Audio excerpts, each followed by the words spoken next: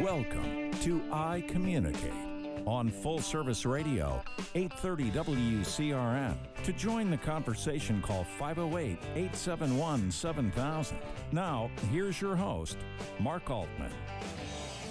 Welcome to I Communicate. I'm your host, Mark Altman. Happy to be back here with you as always.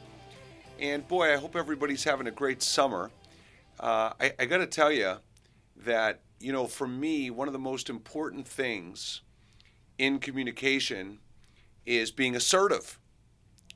And everybody in their heart or in their mind or both, I feel understands the importance of being assertive.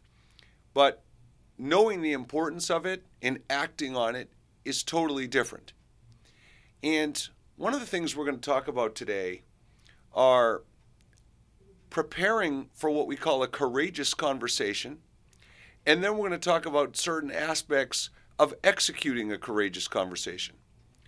And one of the things I work with companies on continuously is performance improvement, behavior change, habit replacement conversations. And one of the pushbacks I get frequently from executives is we have leaders that are avoiding these conversations. We have leaders that are having the conversations and they're ineffective. Or we have leaders that feel like they're at wit's end because they've talked to the same person about the same thing on multiple occasions. And regardless of the problem, we're going to diagnose it. And one of the root foundational concepts of a courageous conversation is problem solving. And there's a phrase I heard that really resonated with me that I've been sharing with leaders lately. It's called prescription without diagnosis is malpractice.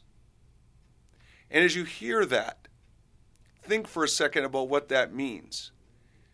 In the medical field, you would not prescribe something unless you had a proper diagnosis. But here's the real piece to that expression. How do you get a proper diagnosis? Well, you get it because you're asking a requisite amount of questions and secondary follow-up questions so you can truly understand what the problem is before you diagnose it. And in leadership, what I see quite frequently is that leaders, because of their innate need and want to exercise that problem-solve muscle, that they're problem solving too quickly. And they're often solving the wrong problem. So if you think about this for a moment, if you're going to have a courageous conversation, there's a reason it's called courageous. It requires courage. It requires confidence. Confidence in your ability to shift someone's mindset, disrupt their thought process, influence their thoughts, feelings, and actions differently. So you have to have confidence in yourself that you can do those things. You have to have confidence in yourself that you have a new set of tools and strategies and templates to impact a different result. You have to have confidence in the other person that, and you know what the better word is? You have to have belief in the other person that they would be willing to embrace a different perspective, that they would be open-minded, that they would be able to articulate why they would be motivated to do something differently. You have to have the confidence and belief in the other person that they'll do that. And one of the reasons why it's so hard for people to have courageous conversations, it's not just their conflict avoidant. I mean, certainly that's a key factor. But part of it is you've got hurdles in your mind you've got to get through. This comes back to mindset, right? So people ask me all the time, Mark, why'd you name the company Mindset Go? Well, the reason is because I think mindset is the biggest contributor to personal and professional happiness and success. So if you go into a conversation, if you're pondering Forget the courage and confidence you need. Forget you may be conflict avoidant. Let's say you have the courage and confidence. You're not conflict avoidant. You're pondering having this conversation. There are so many reasons that you could talk yourself out internally in your own mind of having this conversation. And let me give you a few of them. Reason number one is you're judgmental. You say things like, you know what? They don't care. They're not motivated to do this. They have a track record of poor work ethic, poor commitment, not following through. And so you start doing some confirmation bias in your mind. You start rolling through a series of thoughts that convince you that, no, it's not about me. I have the courage and confidence to do it. But why do it? They're not going to change. Right? So that's one of the reasons. Okay? The second reason is because you feel like you've personally done your job already. And that is twofold. So on one hand, you feel like you've done your job because you've clearly set expectations. You told people what you want and need, and they've agreed to it. And from your perspective, you're sitting there saying to yourself, I did my part. I told them what I wanted. I told them what I needed. They didn't have questions. They agreed to it, and they're not doing it. So it's their problem. You know, I can't do anything else. I can't hold their hand. I can't make them do something. But if you think about that scenario that I just raised, when you say you've done your job because you've set clear expectations and they've agreed to them, that's part of your job. But perhaps you never understood why the person didn't do what they said they're going to do.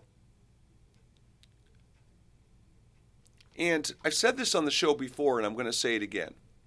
When people disappoint you or don't meet your expectations, they're not sitting there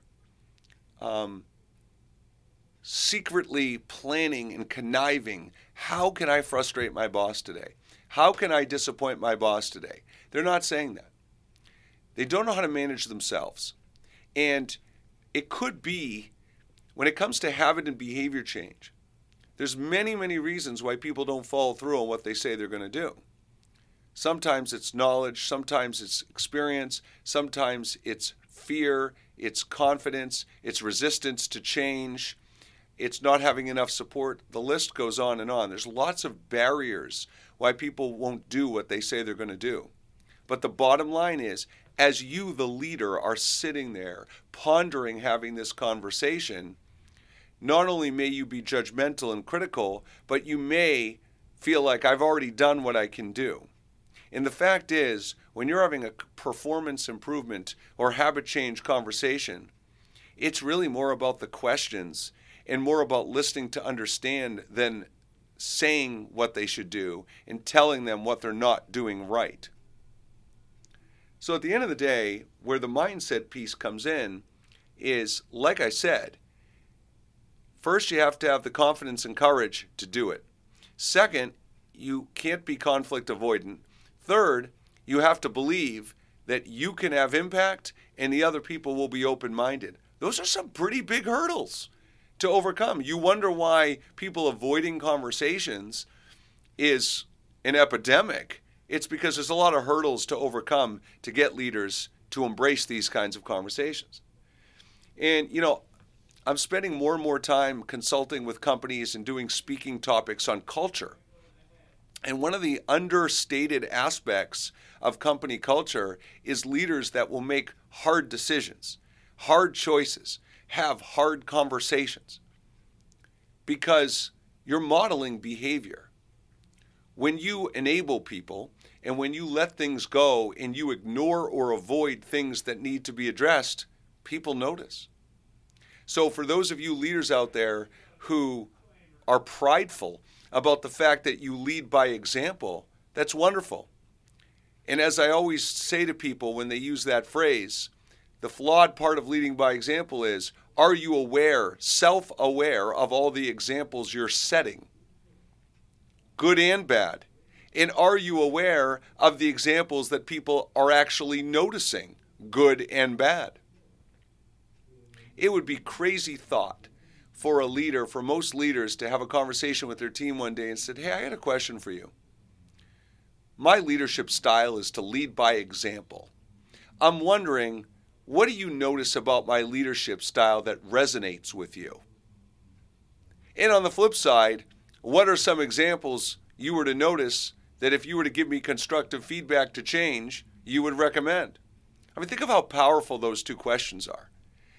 But you'd have to be brave and courageous enough to ask it and want the feedback. So when we come back, we're going to talk about more about these, what I call conversation preparation, and then we're going to talk about what derails conversations and how to address that. For I Communicate, I'm Mark Altman. We'll be back after the break. Once again, here's your host, Mark Altman. Welcome back to I Communicate. I'm Mark Altman, and founder and president of Mindset Go, and a facilitator, speaker, coach, consultant, wearing a lot of hats as we do in small business. And I wanted to talk about a concept that is very rarely addressed, and it involves listening. Now, when you hear people talk about listening, one of the most important and consistent concepts you'll hear people say is the importance of listening to understand. And again, intellectually and in your heart, you know it's important to listen to understand, but many, many people struggle to execute that concept.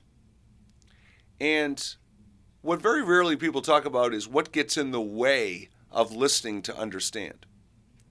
Now, the obvious answer a lot of people will come up with is distraction. Okay, which is true. It's a good answer. Okay, and let's address the obvious distractions: our laptops, our phones, texts, social media, emails. You know what I'm encountering so much these days with leaders in their respective teams is how many points of communication people have to keep track of over the course of the day and check and monitor, whether it's Slack and Asana and email and LinkedIn and text and Office and Teams and the list phone voicemails. The list goes on. And the more I talk to people, most people I'm finding out have anywhere from 6 to 8 communication mediums that they have to monitor and respond to on a daily basis. That's a lot. Think about that. Like if you have a to-do list, and most people have a to-do list, that to-do list, if you're doing it right, is shifting each day based on how the day evolves and the priorities that you face. So you may start out with a centralized to-do list, but then as you check all those mediums, it could be so distracting and disruptive to be present, be mindful, sit in meetings and be focused and be engaged and participate and contribute. It could be stressful and overwhelming to manage and respond to all these mediums in a timely manner. So yes, when it comes to listening, distraction and the amount of communication mediums you manage, for sure. For sure. However, the most powerful distraction to listening understand is how you are communicated with. Okay? When conversations start, assuming there is a level of trust and respect, and that's a big if, because obviously those are the foundational pieces, but assuming there's a level of trust and respect with the person, when the conversation starts, everybody's in a good place. Hopefully, people are present and mindful of what they want to accomplish in this discussion. Okay? Hopefully, you're prepared with very clear outcomes. And when I say clear outcomes, let me add the word realistic and flexible. The words realistic and flexible. Because when you go into a conversation with someone, there should be 3 things: clear, realistic, and flexible outcomes. Clear, meaning know what you want to accomplish going in. Realistic, what is realistic to expect to accomplish in a conversation? Flexible, be willing to adapt based on where the conversation goes. So let's break that down for a minute, okay? Because this is really important. It's so central to effective communication and influential communication. So when we talk about realistic outcomes, let me give you an example. Look at yourself in the mirror for a minute. Look at certain habits you have. Look at some certain behavioral tendencies you have. Look at patterns of thought that you have when you respond and evaluate to different situations and different people. If you have a thought pattern, if you have a behavioral tendency that you've had for a year or multiple years, or your whole life for that matter, and it's posing a problem for you professionally or personally, think about that. A pattern of behavior or thought that has been going on for a year, multiple years, or your whole life. If you are a leader and you're dealing with a person like that, and I would say that most everybody has those patterns and tendencies in one way or the other, you think going into a conversation, you're going to be able to have a 30-minute conversation with someone that has a certain thought pattern or behavioral tendency, and at the end of the 30 minutes, it's going to be fixed and solved instantly and consistently, that it will sustain a new habit and behavior going forward? No way. If you tend to be a reactive person, if you're sensitive, and someone points that out to you, assuming you are aligned with the feedback, assuming you see it and you're self-aware of it yourself, okay? How long have you been reactive and sensitive? Did it just start today? Of course it didn't. So what is a realistic outcome for a conversation with someone that has a long-standing pattern of behavior or thought? It's getting them to embrace a different perspective. It's getting them to be self-aware of a potential blind spot. It's getting them to be aligned that there is a problem and that they see it. It's getting them to detach from their closed-minded, rigid stance on the issue. Those are realistic outcomes for conversations when people have long-standing patterns of habits, behaviors, or thoughts that are toxic or preventing them from being successful or following through on their responsibilities personally and professionally. So that's what I mean when I say realistic outcomes. We are an outcome-driven society. We become very black and white, and we need instant gratification. When we're getting outside our comfort zone and trying new strategies, using new tools, following different templates, we often go into those things skeptically. We'll say, yeah, all right, I'll give it a shot. I'll see if it works. But what's your expectation of success? If it doesn't work the first time, are you going to say, well, see, why do I bother? Because this doesn't work either. Or do you believe in the template? Do you believe it is a successful approach and template of communication? Do you believe that when you communicate with people, the words you use are respectful, kind, and empathetic? Do you believe the tone you take in a conversation is curious and empathetic? Or do you believe you have a tendency to be judgmental or frustrated or skeptical or condescending, to use a tone like that? Do you use body language that models an open, honest conversation? And just as importantly, do you actually notice, are you mindful and self-aware of other people's body language? And do you see clarity to what that body language is telling you? Are you doing those things? Because that is part of a success template for an effective conversation. And the last one is listening to understand. And when I started this segment, we were talking about listening. This is what I want you to think about when it comes to listening.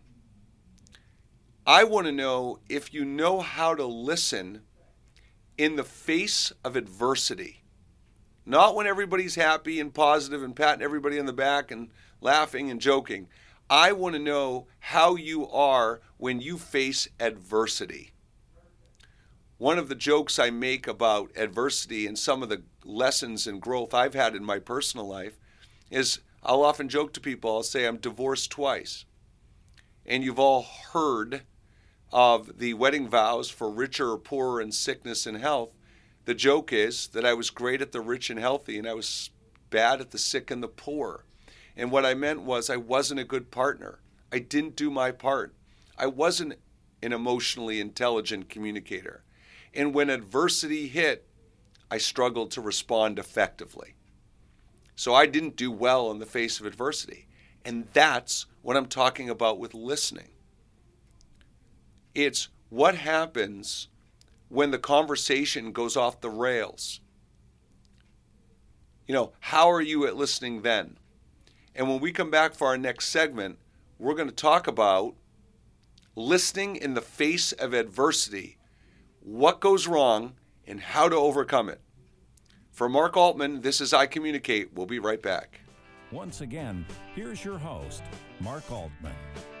Okay, welcome back to I Communicate. And as promised, we are talking about listening to understand in the face of adversity. So let me get into this again. Let me get into this to start. Excuse me. So there are 4 things in my experience that derail conversations. One is excuses. One is deflections. One is denials and a lack of accountability. And one is defensiveness or criticism. So when you're presenting a problem to someone as a leader and you're having a conversation, you could present the problem in the most compassionate, kind, respectful way. But part of what you have to realize is that when you tell people they're not doing something that they should be doing, there's an instinctive reaction to be defensive or make excuses or feel bad. Because no matter how you convey feedback and criticism, it still makes a lot of people feel less than, even if that's clearly not your intention, and even if you didn't communicate it in a bad way. So the reality is, what do you need to know when you're giving feedback? A lot of people feel like that the best way to give feedback is just to tell it like it is, be transparent. Hey, I can handle it. You got an issue with me? Just tell me. I want to know. But the problem is, when you lead with criticism, it usually creates defensiveness and a bad outcome. One of the real critical aspects of communication is getting alignment in a conversation. And in getting alignment, what we're talking about is making sure there isn't a blind spot. Just because you see something and you know something and something is painfully obvious to you and you feel like you have 100% proof, doesn't mean they see it. Doesn't mean they know it and that it's true. If you say to someone, I've observed that in meetings you tend to get defensive with the other peers on your team, they may look at you and go, I don't think so. What makes you say that? I don't feel that way. And so just because you know a problem to be true, and that's your perception versus reality, you need to get alignment, because in the beginning of a conversation, if you don't get that alignment, the conversation can go off the rails. Okay, because you think something's obvious and expected and they don't. So here's what happens, okay? Here's an example. You talk to someone about the importance of coming back to work. I mean, we're seeing this everywhere. So many companies are grappling with, do we keep everybody remote? Do we have some kind of hybrid arrangement where sometimes they come to work, sometimes they don't? A lot of companies are facing with the challenge of, well, some people can come back to work. Some people have to come back to work based on their job and responsibility, and some people don't. And that's creating a lot of resentment. We'll get to that in a minute. So there's all these challenges. It's creating all kinds of courageous and difficult conversations. It's creating a new set of expectations, and it's creating a lot of problems.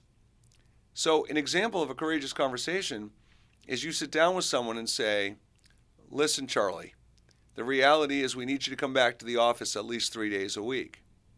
And again, listen to my premise. We're talking about listening to understand in the face of adversity, which both people should be doing theoretically in a perfect world. So you say to Charlie, look it, based on your responsibilities, we need you to come back to work 3 days a week. Now, Charlie could respond to that a whole set of different ways. But you know what choice Charlie makes? He says, I don't see why Joe and Jeff don't have to come back to work. Christine doesn't have to come back to work. Why do I? So we get a deflection. Okay? Instead of acknowledging your request and talking about your request, we get a deflection. And this is what I meant by listening and to understand in the face of adversity. Now it becomes a complainer. Now the person takes on like a childlike response. You know? And so as a leader, when someone becomes a perceived complainer and deflects, we tend to get judgmental. In our mind, remember earlier in the show I talked about patterns of thought. In our mind, when someone deflects, the tendency is like thinking to yourself, oh, here we go. Here we go. They're just going to give me a hard time. They're going to deflect. Why do I get to do it versus when they don't get to do it? So the whole cycle of thought, of judgmental thought, comes into play. And what's key to keep a conversation on track, and why I spoke in our last segment about the importance of having clear, flexible, and realistic outcomes, is because you as a leader have two choices in that moment. And this is with personal conversations or professional conversations. I don't care if it's with your kids, your spouse, your peers, your boss, customers, vendors. I don't care who it is. It's the same set of rules. Okay? So if you have an outcome for the conversation, what is your outcome for a conversation with someone that you have to tell they need to come back to work 3 days a week? You're hoping going into a conversation, you look at it as, here's the news, I've got to share it with them, and they're going to just have to accept it because this is what I need them to do. And you want to know something? They will need to accept it, you're right. And they might not accept it in the first conversation. They may need to vent. They may need to feel heard and understood. They may need to share their why and why they don't think it's a good idea, even if you don't agree with it. So you know what? In a conversation where you're asking someone to shift something they've been doing for the last 2 years, and now all of a sudden they've got to change their habits and behaviors and routine and process and come back to work 3 times a week, do you expect them to give you a hug and thank you and say jump for joy? Or do you think they may be defensive, may be frustrated? So instead of taking the bait when they deflect, know that that's a good chance that's going to happen going into the conversation, so don't act surprised. If someone said to me, if I was the leader and someone said to me, why do Jeff and Christine get to work remotely versus me, okay, instead of starting to be judgmental in thought, I would be curious. I would be like, well, let me ask you a question. It's a fair question. I appreciate you being willing to ask a question of what's on your mind. I guess the question I would ask you is, why do you think that is? Because I ask you that because if you look at your job responsibilities as opposed to Jeff and Christine, can you see the importance of some of your job responsibilities needing to be in person as opposed to some of their job responsibilities? So I would be curious without judgment. I would pose a question. And then let's consider worst case scenario. Let's say the person isn't going to cooperate at all. And let me stress something for a moment.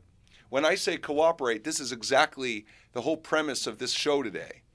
When you do things the right way, when you are an emotionally intelligent communicator, and you are self-aware of yourself and others, when you manage your emotions to respond and not react, when you use empathy as a tool of influence, when you're mindful of your word choice, tone, body language, and ability to listen, that's being an emotionally intelligent communicator, okay? And when you're an emotionally intelligent communicator, and as Bill Belichick says, love them or hate them, he says, do your job. So when you do your part right, when you are responsible for what you can personally control in that conversation, then you're not guaranteed they're going to cooperate. You're not guaranteed they're going to change their behavior. You're not guaranteed they're going to all of a sudden embrace new perspectives and open-minded. But you know what? You're setting yourself up and the other person up for the best chance of success. So in that moment when they don't cooperate, okay, and they say, no, I can't see the difference in responsibilities of Jeff and Christine. I feel like I could do my job at home. No problem. They may not cooperate again and again. So you don't get frustrated. You say, well, let's take a look at some of your individual responsibilities. And then you can list off 2 or 3 responsibilities. Here's why, from my perspective, I see it as critical for you to do these things in person. And as the leader, you just share your why. You share the organization why. You share the logic and thought process behind the decision. And this is the last thing I'm going to say before we go into our next break, and I'm going to finish this discussion in our final segment today. Listen, part of the problem in a courageous conversation and getting people to shift mindsets and replace behaviors is they're not going to give you the satisfaction. Change is so hard for people. People are so resistant to change. And so if you're resistant to change, it's going to feel difficult. It's going to feel like bad news. And so part of it is at the end of the conversation, when people are balking at the expectations, giving difficulty, they're still processing the change. And that's hard for people. So going in, isn't an outcome realistic to understand that maybe they won't be excited or accepting in the first conversation, but they need time to process the change? That's an important awareness for you going into a conversation. So we're going to continue this exact line of questioning about denials, defenses, and deflections when we come back. So for I Communicate, I'm Mark Altman. We'll be back after the break. Once again, here's your host, Mark Altman. Okay, we're back for our final segment of the show, and I want to pick up right where we left off. We're talking about how to deal with people who don't cooperate in conversations. We're talking about when conversations go off the rails and your ability to respond and not react, your ability to listen to understand in the face of adversity, your ability to be mindful of judgmental thoughts is tested. And this is where you earn your money as a leader. If you're going to help people change their routine, their habits, their behaviors, their thoughts, that's hard work. But guess what? That's what coaching is. That's why our most popular program we do for companies all over the country is Manager as a Coach. Because most leaders have never been trained how to coach people. We see so many leaders that are put into leadership roles because they've proven their worth and value to the company in other ways, not leading people. They've just been very important, valuable contributors to the company. So you know what? We want to reward you. We want to put you in a leadership role. Or more importantly, we're going to put you in a leadership role because we don't have enough people and we don't have necessarily the right person, but you're closest to it. So you're up. So we see people put into leadership roles all the time that have not had the requisite training and understanding. And we've seen people put in leadership roles frequently who do deserve it. They are great with people. They facilitate a people-oriented and prioritized culture. But you know what? They've never been trained how to give and receive feedback. They've never been trained how to resolve and mediate and prevent conflict. They've never been trained on how to put the aspects of emotional intelligence into action and into practice. And I got to tell you, I am so sick and tired of hearing people say, oh yeah, I know all about emotional intelligence. It's such a buzzword now in human resources and culture. You know what? You may know how to teach people what emotional intelligence is. You may be knowledgeable and know how to explain the concepts, but you know what? What we take pride in at Mindset Go, and what separates the men and women from the boys and girls, is we teach people how to apply it, how to put the concepts into action in all the different conversations people have to have over the course of the day. So I work with a ton of executives. Most executives have never been trained on emotional intelligence. Most executives don't know how to handle adversity in conversation. Many, many executives that have been so successful and talented in their careers aren't assertive in certain aspects of leadership. Let's not expect people that have a certain title or have been in a position for a certain amount of years. Let's not assume and expect that they know how to do something just because they're a CEO, just because they're an HR director, just because they've been a leader for 20 years, or just because they've been in the industry for 20 years. If we continue to expect and assume things about people based on their title, years of experience, years of leadership, or the industry experience, we're going to have a lot of problems because there's blind spots everywhere. These are really, really hard concepts for human beings that we're talking about today. If all we did at Mindset Go was field calls around how to manage your emotions, how to respond to adversity, how to have courageous conversations, how to deal with conflict, if we didn't teach anything else at Mindset Go and we just taught that, we'd be booked for a year out. Every single company we deal with has that aspect, that problem in one way or the other. Either in a certain team in the company, with certain leaders within the company, with certain individuals in the company. Managing our emotions, dealing with adversity, dealing with overwhelm and short labor, and the trouble recruiting and retaining people. We're facing adversity every day. What do you think happens in your company when someone quits, especially someone that's well respected and liked? People start to ask questions. People get distracted. People start to second guess. How do you overcome that? How do you talk people off that ledge? How do you deal with that adversity? When people don't see job requisitions being filled because there isn't enough labor and they still have to work so hard and they're getting frustrated that they aren't appreciated and they're not valued and there's such an amount of work put on them, that's a courageous conversation. So much of what we're talking about in this show and so much about what we're passionate about doing is forming people who are emotionally intelligent communicators.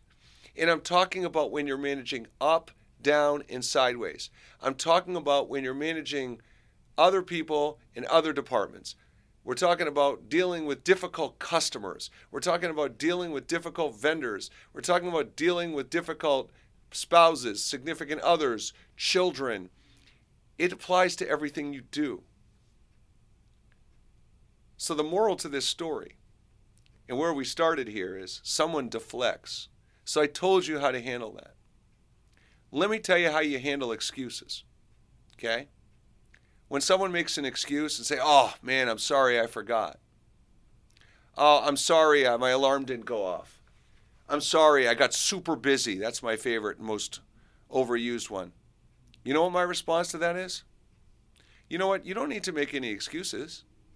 I wasn't looking for you to feel bad or guilty or make an excuse. I just wanted to figure out how to solve the problem so it doesn't happen again. And I just wanted to have a conversation about that. So now you set clear expectations that the person started out with an excuse. And you said, no, you don't have to feel bad. You don't have to make excuses. That's not what this is about. That's how to deal with an excuse. When someone gets angry and they say something like, you know what?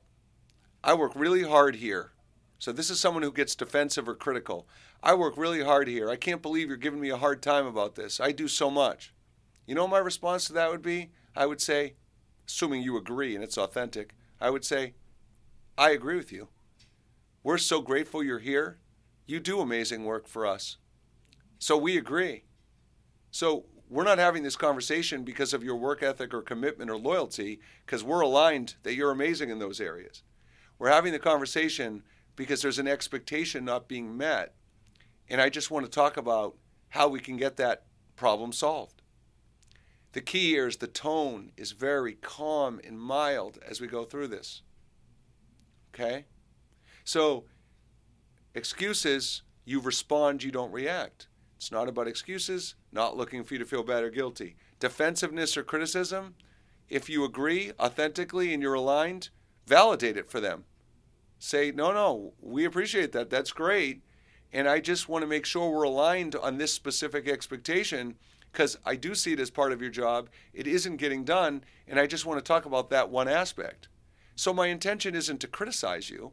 My intention is not to give you a hard time. My intention is just to problem solve. And last but not least, the big one, and we're going to do an upcoming show on that big word accountability, is denial. And that's often one of the most frustrating things for people in conversation. Because if someone denies, right, you're just so irritated because you know it to be true. How could you not see this? How are you denying this? It can't be. Like, you really don't see this? Like, that's what you're thinking. There's those judgmental, negative thought patterns. You really don't see this. That's what you're telling me right now. That's what you're thinking. And you know what? Don't get caught up in all that. Okay? When someone denies something I know to be true, I say, someone says, no, I don't think I do that at all. Okay, I appreciate that's your perspective. So would you mind if I give you a couple of examples that I've observed? Not in a judgmental or condescending tone, in a curious tone. Hey, would it be okay? Can I give you a couple of examples I've observed? And I'm just going to end the show today by saying this, okay?